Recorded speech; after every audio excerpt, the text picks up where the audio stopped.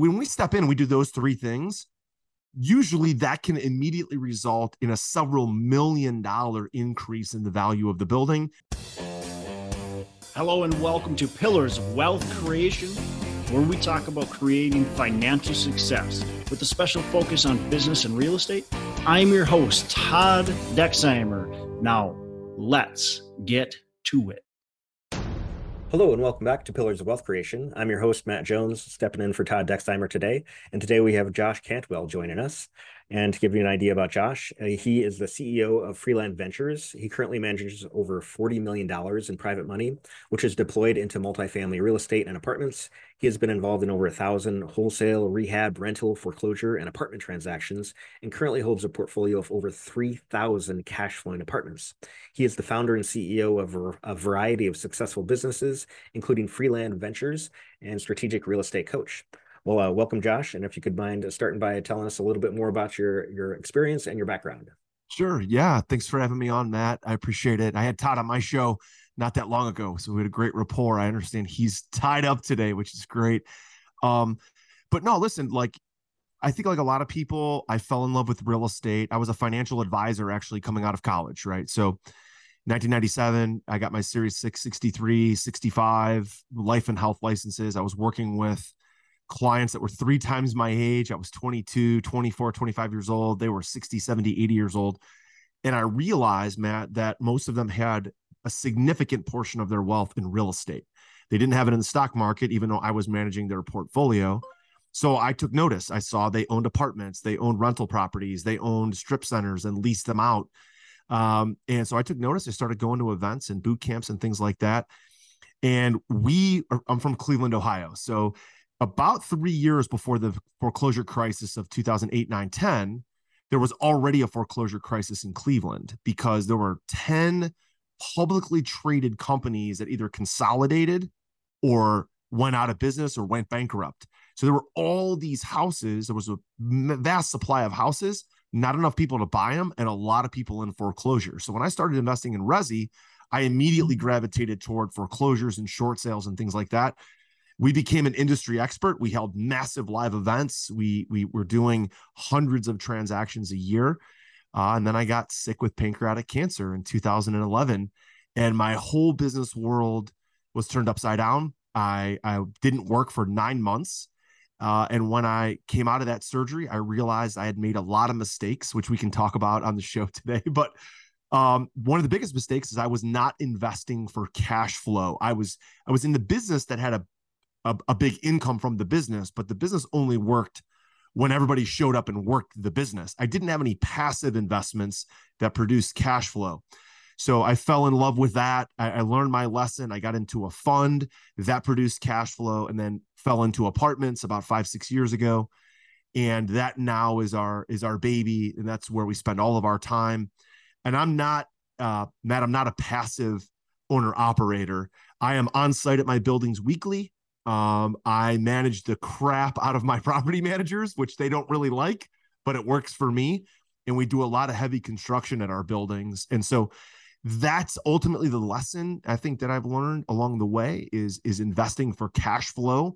It took me a long time to get where I'm at today, but I feel like I finally got it right. So that's a little bit more about where I came from.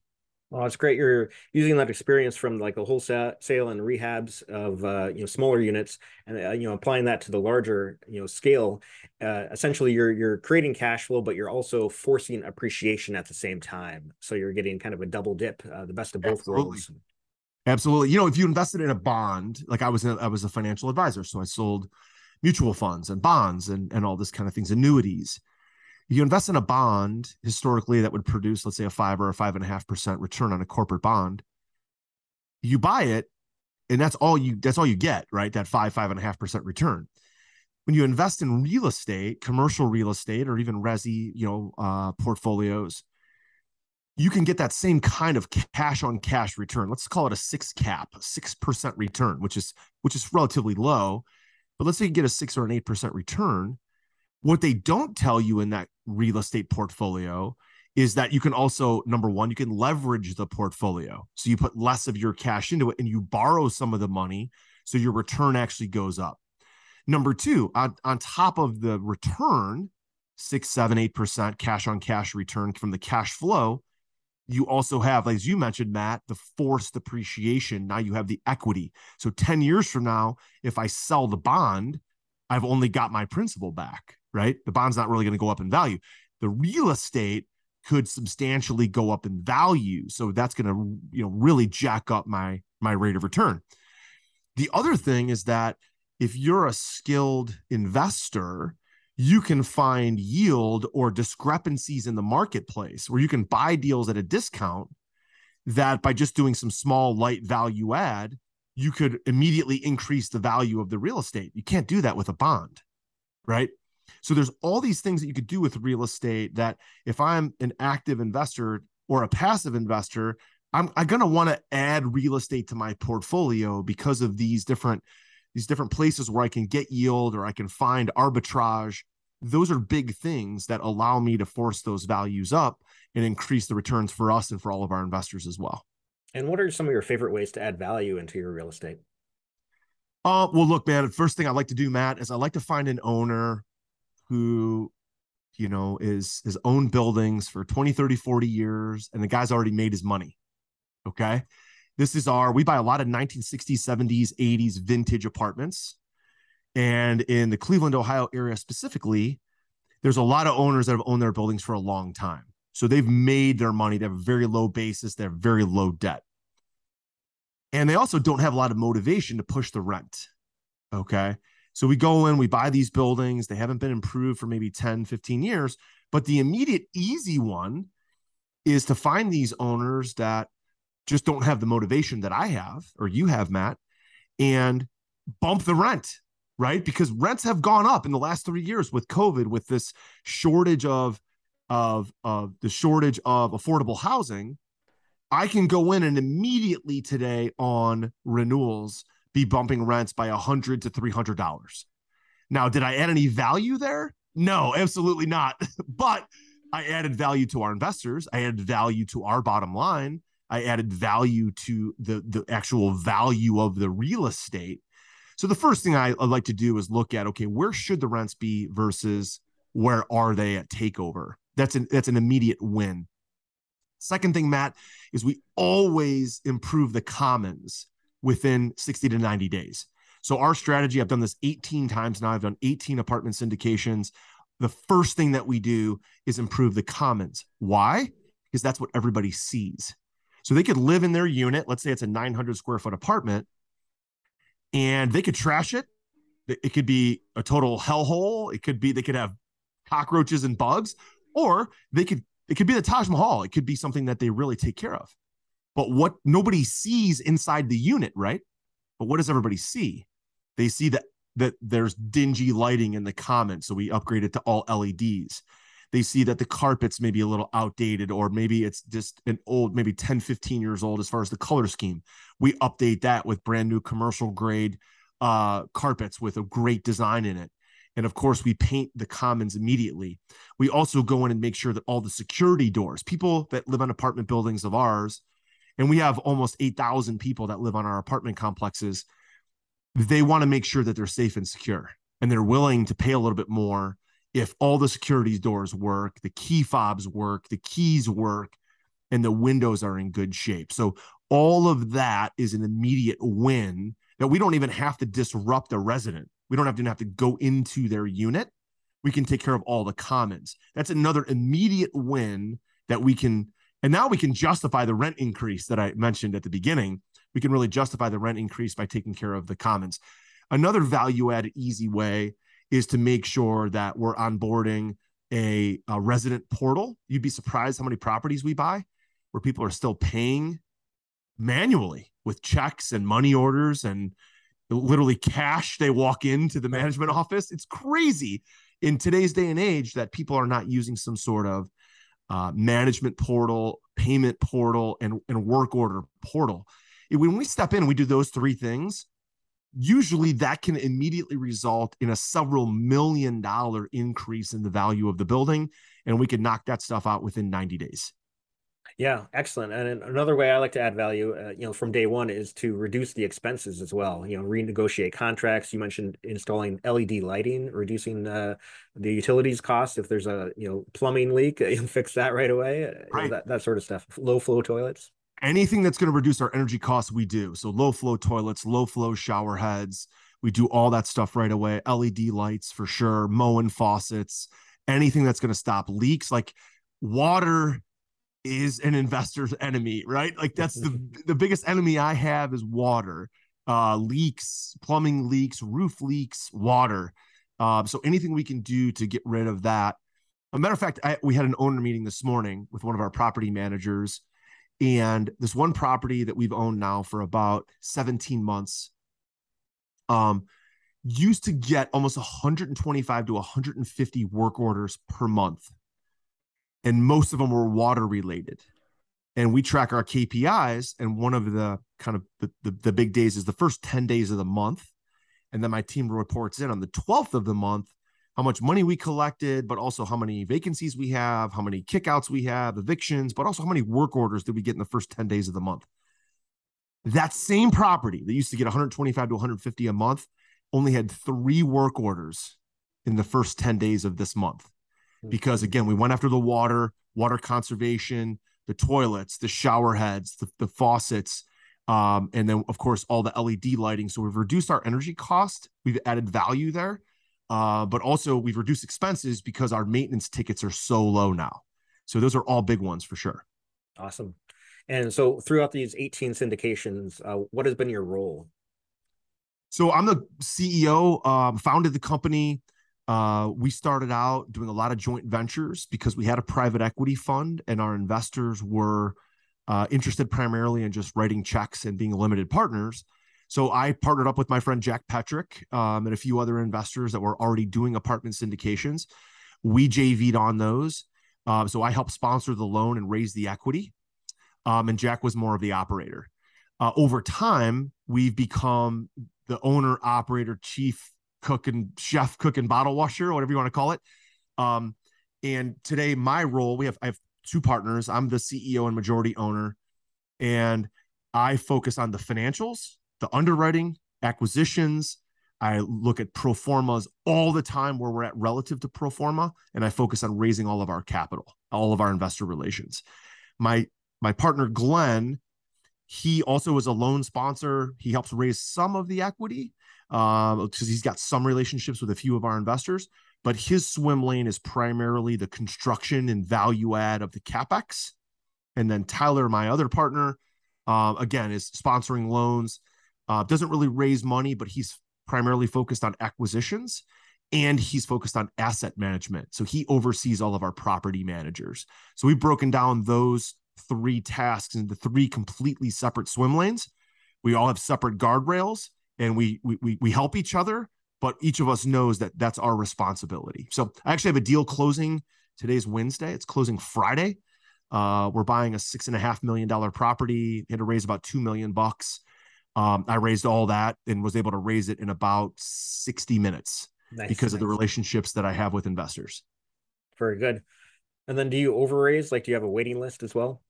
Oh yeah, no doubt. We got really good at this, Matt, over the years. Like this is, I love this. I geek out on raising money.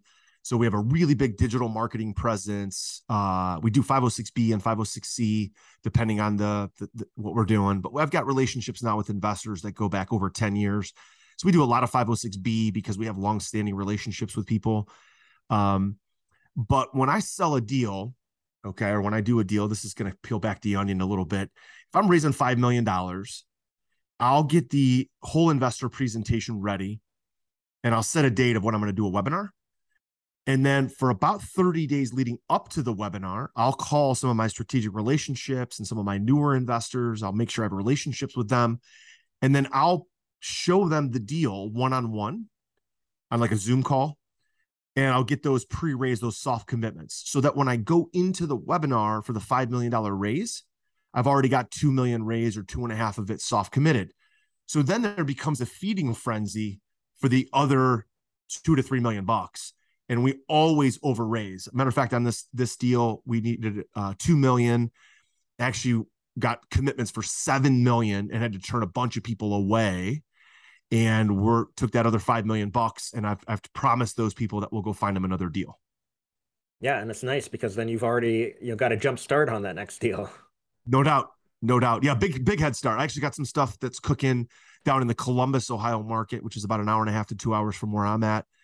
And we're really bullish on Ohio, especially with the Intel, the chip factory going in, and a lot of the Google stuff and Facebook stuff and the data centers that are going into Columbus and Cincinnati. And so I just went to look at 5 properties in Columbus and Cincinnati last week. We're going to offer on at least 3 of those. The other 2 are kind of too small for us, but we're going to offer on at least 3 of those and hopefully get 1 or 2. And yeah, we'll deploy that 5 million extra pretty fast. Excellent.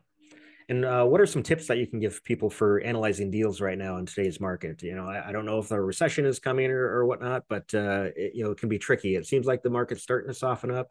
So, yeah. What are those tips for analyzing deals? So things are definitely different. I would argue that we're not in a recession.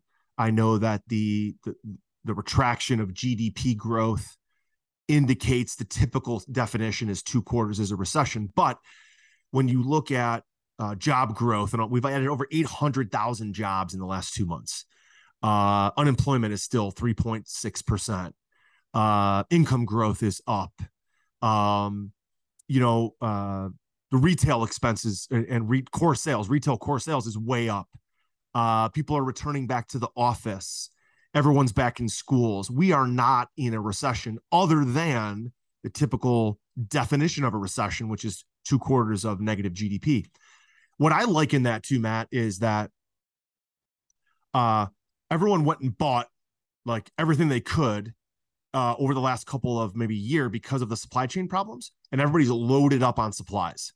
If you look at construction companies, they're going and using self-storage facilities to overbuy material and shove everything into these Connex boxes and shove everything into self-storage facilities, and they've overbought.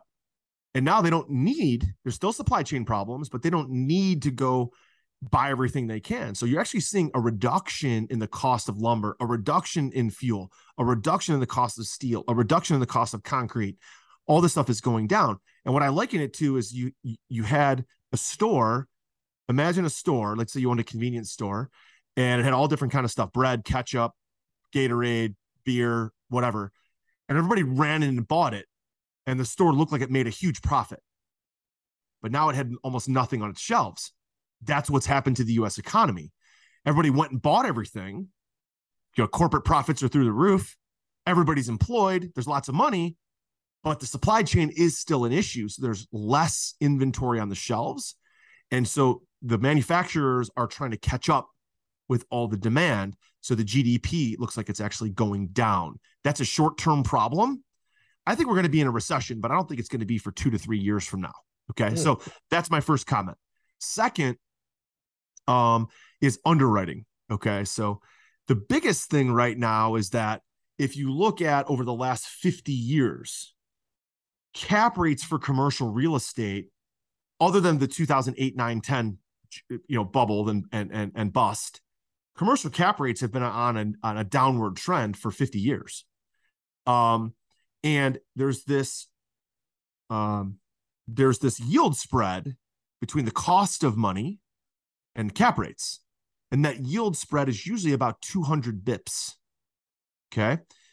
So if your cost of money is 5%, then your cap rate is usually 7. If your cost of money is 4, then your cap rate is 6. Okay. Well, what's happening right now is we're seeing the cost of money skyrocket. And that's happened very quickly because the Federal Reserve can do quantitative tightening and can raise the Fed funds rate. Quantitative tightening raises the 10-year treasury, and that raises the cost of capital.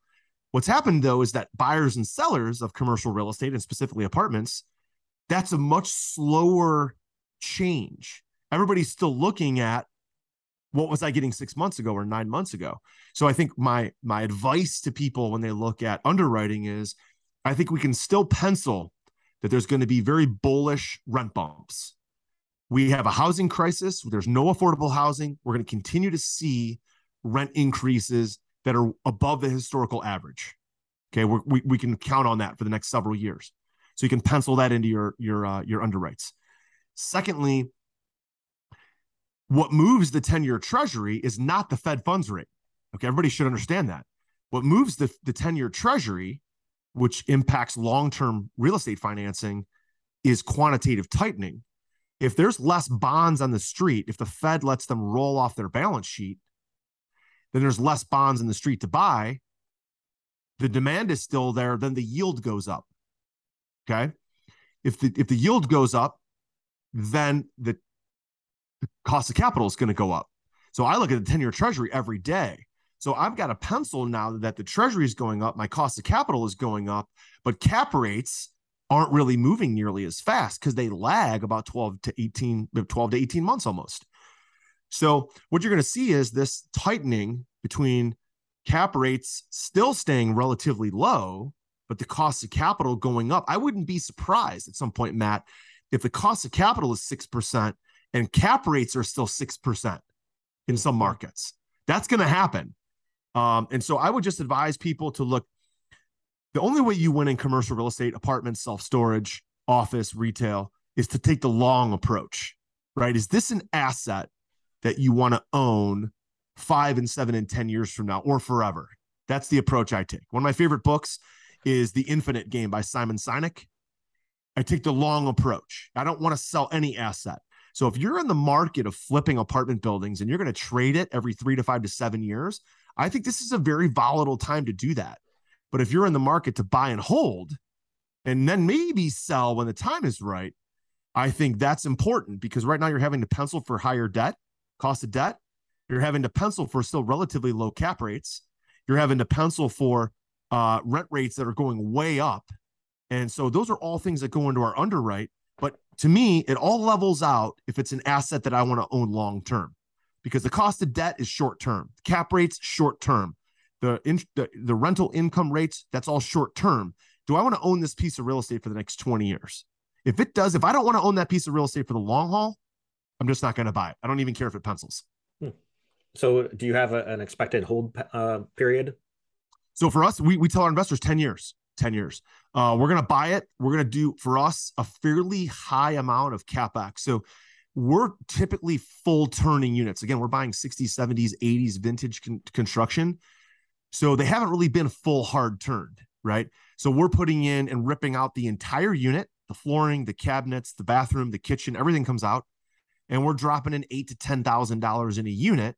And we're taking rents that could have previously, let's use example, was $800. And now 2 months later, after we buy it, the eviction happens or the move out happens, we renovate it, lease it, and the move in happens, we might be getting $1,200. So massive $400 rent bump. And then thereafter, we're trying to be relatively conservative, Matt, with maybe a 4% annual increase thereafter. But because we're taking a classic unit to basically brand new construction unit, we're getting massive rent bumps, and then we get organic growth thereafter. Nice. Yeah. I mean, if you're spending $8,000 and you're getting an extra $400 a month, that's a pretty good return on your CapEx. Absolutely. Absolutely. So we've hung our hat on that, Matt, frankly. Like we're an apartment investing company. We have a lot of limited partners, but what makes it all go for us is our construction team. That's why we're focused on investing in our backyard.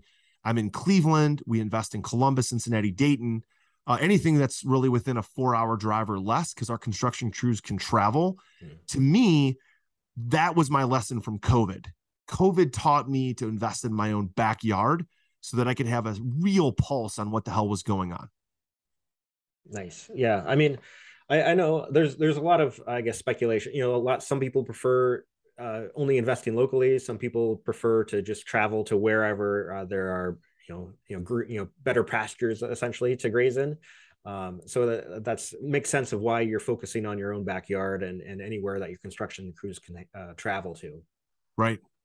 Yep. To me, that's the secret sauce. So when you invest in C-class and B-class assets that are in B-class areas, and you're going to do this massive, what I consider a pretty substantial value add, because when you add in the commons, and whether we're doing windows, maybe some roofs, maybe some boilers, you're going to end up like one of our latest projects is a 300 unit we bought for $16.3 million, and we have a $2.5 million CapEx budget. right?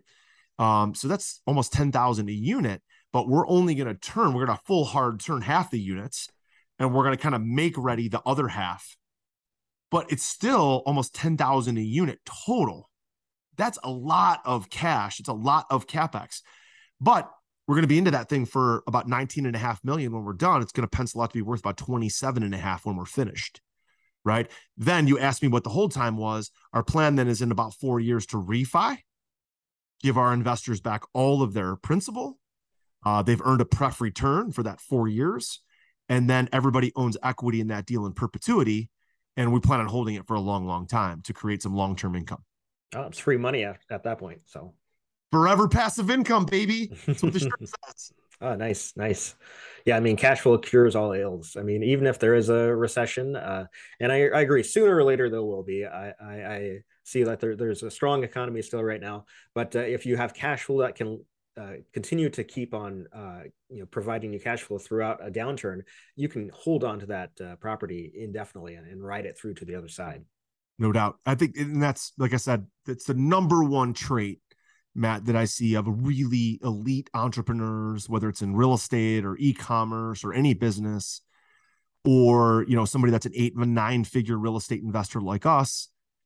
They invest for cash flow. And this is the lesson that I learned as when I did the kind of intro at the beginning of the show. This is the mistake I made when I was younger, is I thought I was investing for cash flow by flipping properties, wholesaling properties.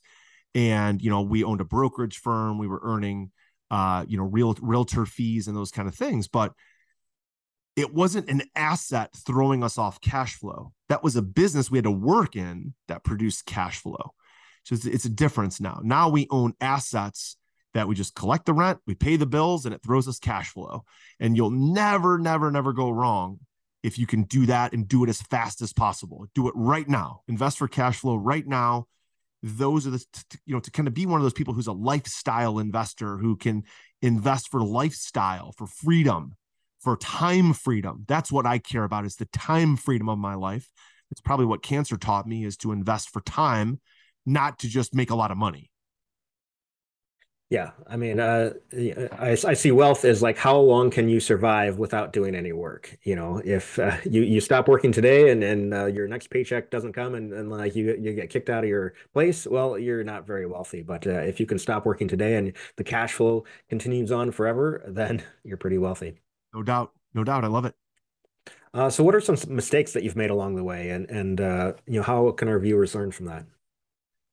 Well, look, I think the biggest mistake is what I just mentioned is thinking I was building a business that was producing profit, but it wasn't cash flow, passive cash flow. Let's be clear. Passive cash flow is what Matt and I are really talking about. That's number one. The second thing is, look, when you're building a business, and you're bootstrapping it from the beginning, I realized that I tried to keep my expenses down by hiring a lot of people that had a very low salary or a very low cost to the P&L. Today, I have a relatively small staff for having a $300 million portfolio, but I have very expensive, you would say, salary for those people who absolutely kick ass. So everyone talks about, hey, hire A players, hire A players, hire A players. Sure, but the mistake I made is that I thought I could take a B player or a C player and I could train them to be an A player. I thought I could muscle it, I could fix it, I could train them. And to me, a C player is almost always going to be a C player. If you really train them really hard, maybe they become a B minus. Okay. So instead, the way I cured that is I said, I'm only going to hire people for a job that already know the job. I don't want to train anybody on my payroll. I don't want to train people for shit. I want them to know the job and how to do the job before I hire them. So when I brought on my VP of construction, Dave, I didn't try to teach Dave how to do commercial construction. He had 35 years of commercial construction experience, and he came with a larger payroll. Okay, so I'm fine with that. But I don't have like the pains I've had in the past, Matt. Like if you're an owner operator, where do you lose money in real estate? is in construction risk. Like a contractor screws you and steals money or steals materials or goes too long or is over time or over budget. So the mistake I made was trying to teach people how to do the job, where the way I corrected that was by hiring and interviewing people that already know how to do the job and do it really well. Give you another example, Matt. I tried to start my own property management company. God, what a disaster that was. And because I thought I could take people who didn't know property management and teach them how to do it. Huge mistake. Instead, now we use third-party managers to do the collections and do the leasing and do the, work orders. And they're good at it. They're already trained on it. They know how to use the software, and they've got infrastructure at their company. So we use fairly large regional property managers. I'm not teaching them how to do that job. They come on day one with the experience. That was another mistake I made. The third mistake I would say that I made is, again, as a young entrepreneur, is I thought I could basically muscle the business. And you can muscle a business. I think you can muscle a business to 5 million in revenue. You just work really hard. You work really long hours. Over time, what you realize is that you have to adopt technology and use that as a weapon in your business. If you're the CEO, you have to be able to see inside your company because numbers never lie. So making your team adopt technology and software is hugely important. And so what we say now, Matt, is we tell our team, if it's not in the software, it didn't freaking happen. Okay. So they have to update our software programs. Either it's at night when they're at home or at the end of their work day. They have to be in our software a minimum of twice a week, making updates to their projects, whether it's cash flow, whether it's property management, whether it's CapEx, whatever it is. If it's not in the software, it didn't happen. Before, I used to rely on conversations, text messages, phone calls, meetings to find out what the hell was going on in our company. Now I just log into the software and it's all there. So those are probably 3 mistakes: cash flow, the people, understanding that A players come with bigger payroll, and technology. Those are 3 mistakes that I've kind of course corrected. And that's what allowed us to build this big portfolio. Oh, I love it. And especially that data, like you can easily analyze the history of how it's been and what you can do to push it to improve it. So with the team, how do you find those A players? Honestly, we've outsourced it for the most part. I don't have the time for it, nor do I have the skill set to find them. So I bring in headhunters that can bring us lots of talent, and we pay the headhunter. A lot of times headhunters will cost, they're pretty freaking expensive. They'll cost anywhere between 15 to 35% of the person's first year guaranteed salary. So if I'm hiring somebody that's going to make 150 grand, that could cost me $15,000 to $50,000. But that person is highly vetted with an incredible resume that's been through numerous interviews. And so I know when I offer them, and then I make sure that the headhunter also has basically a give back. If that person doesn't survive 90 days or 180 days, that the headhunter is going to credit me back that fee for the next hire. So I've had to use headhunters because I just don't have all of those A players in my own network. Yeah, that makes sense. And it's a lot less hit or miss. Like if you just put a post on Facebook or LinkedIn or something, like, hopefully you get somebody good, but you never know. Especially now. I mean, there's 5.2 million jobs out there right now that are not filled. So there's a lot of good talent, and that good talent is working. They are working and they're getting paid really well. So if you want to steal an A player from a company, you got to have somebody that knows how to play that game. And that's typically a headhunter. I love it. All right. What are some, like a book or two that you've really enjoyed that our listeners might enjoy too? Look, man, I'm a geek for books. I'm on Audible all the time. I listen to it every day when I'm at the gym. And so I'm just going to give you some recent ones that I really love.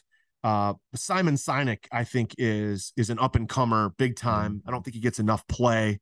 I don't think he gets enough. So The Infinite Game by Simon Sinek, Start With Why by Simon Sinek, those are great. The Power of One More by Ed Mylett is fantastic. My friend Justin Donald wrote the book Lifestyle Investor.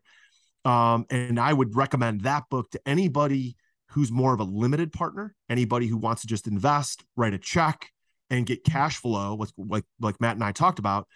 And we're actually featured in that book. The Lifestyle Investor is a New York Times bestseller. Sold over 50,000 copies in less than 2 years. Justin's a personal friend of mine. He's been on my podcast, and he actually features us in the book.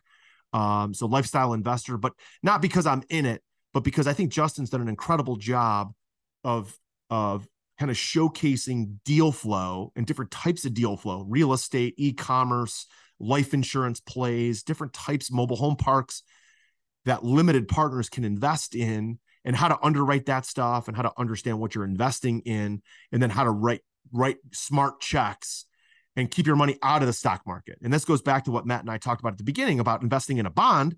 And that could have just as easily been a stock example. You get an 8% return on a stock or 10, but you don't have all those things I mentioned: leverage, equity. Justin does a great job in the Lifestyle Investor of really showcasing different types of deal flow that many people wouldn't think about. So those are a couple there, Matt. Excellent. And have you ever read the book Who Not How? Oh yeah, no doubt. That's one of my favorites. So Dan Sullivan, actually, Who Not How. Yeah, that's Dan Sullivan. That's Dan Sullivan and his co-author. I couldn't think of his name. So I actually been studying Dan for 20 years. I think he's a freaking genius. And I've adopted most of his entrepreneurial strategies into my life. And Who Not How, again, you look at, could I have learned commercial construction? Sure. That's the how. But instead of the how, I went after the who, which is my VP of construction, Dave. And that's made my life so much easier. I sleep better at night because Dave is on my team. So that's a real example of Who Not How, for sure.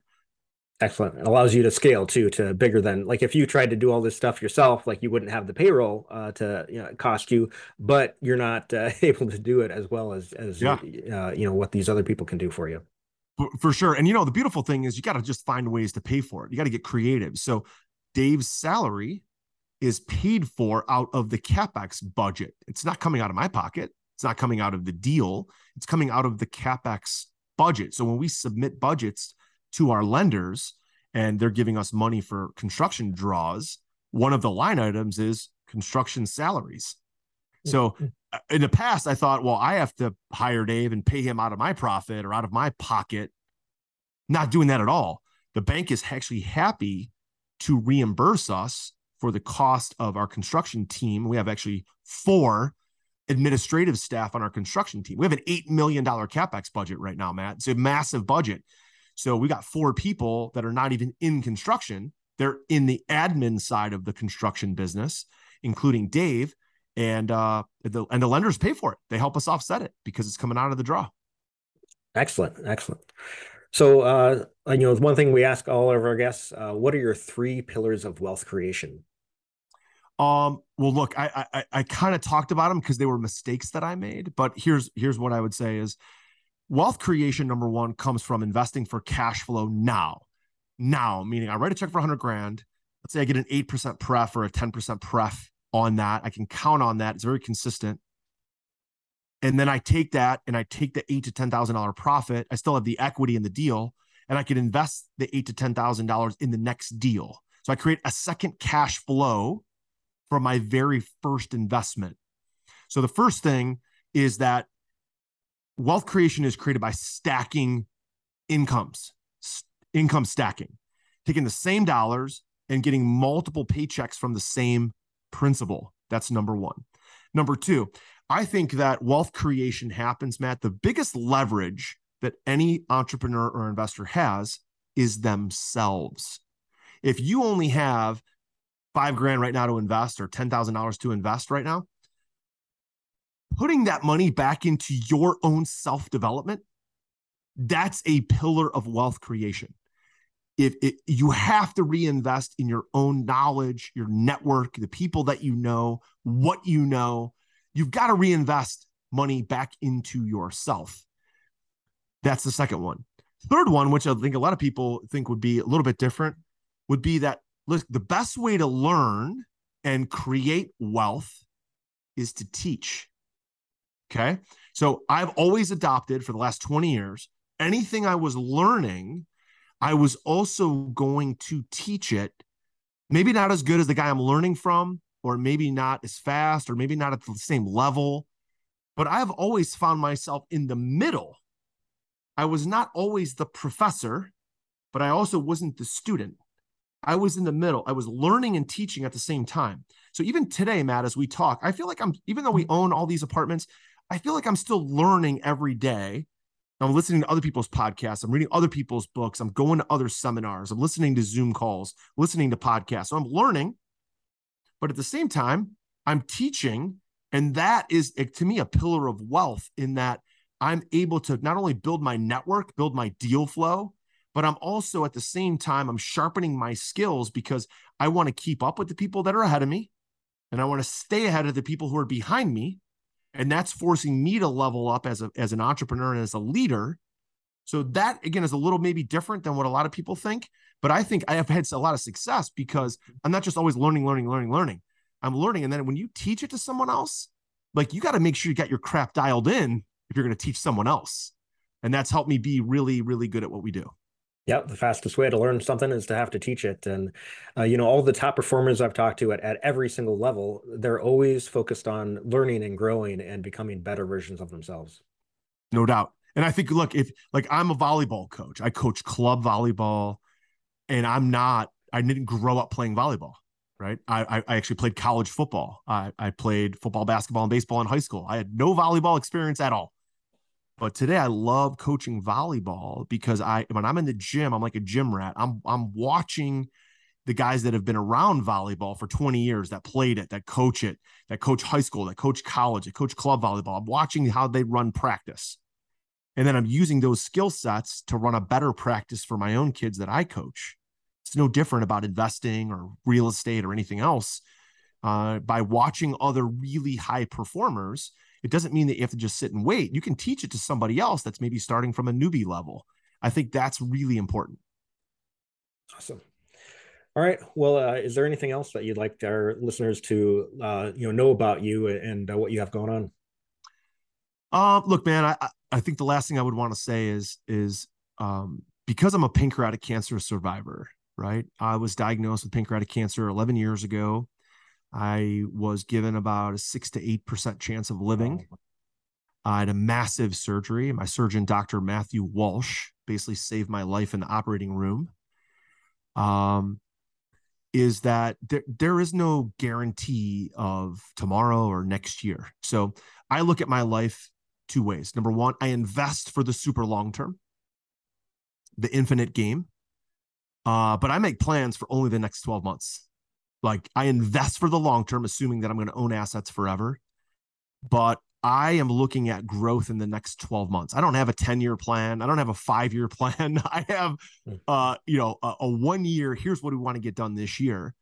And I think that served me well, Matt, because to know I'm making a purchase today, or I'm investing in a business today, or a real estate asset today that's going to pay me forever.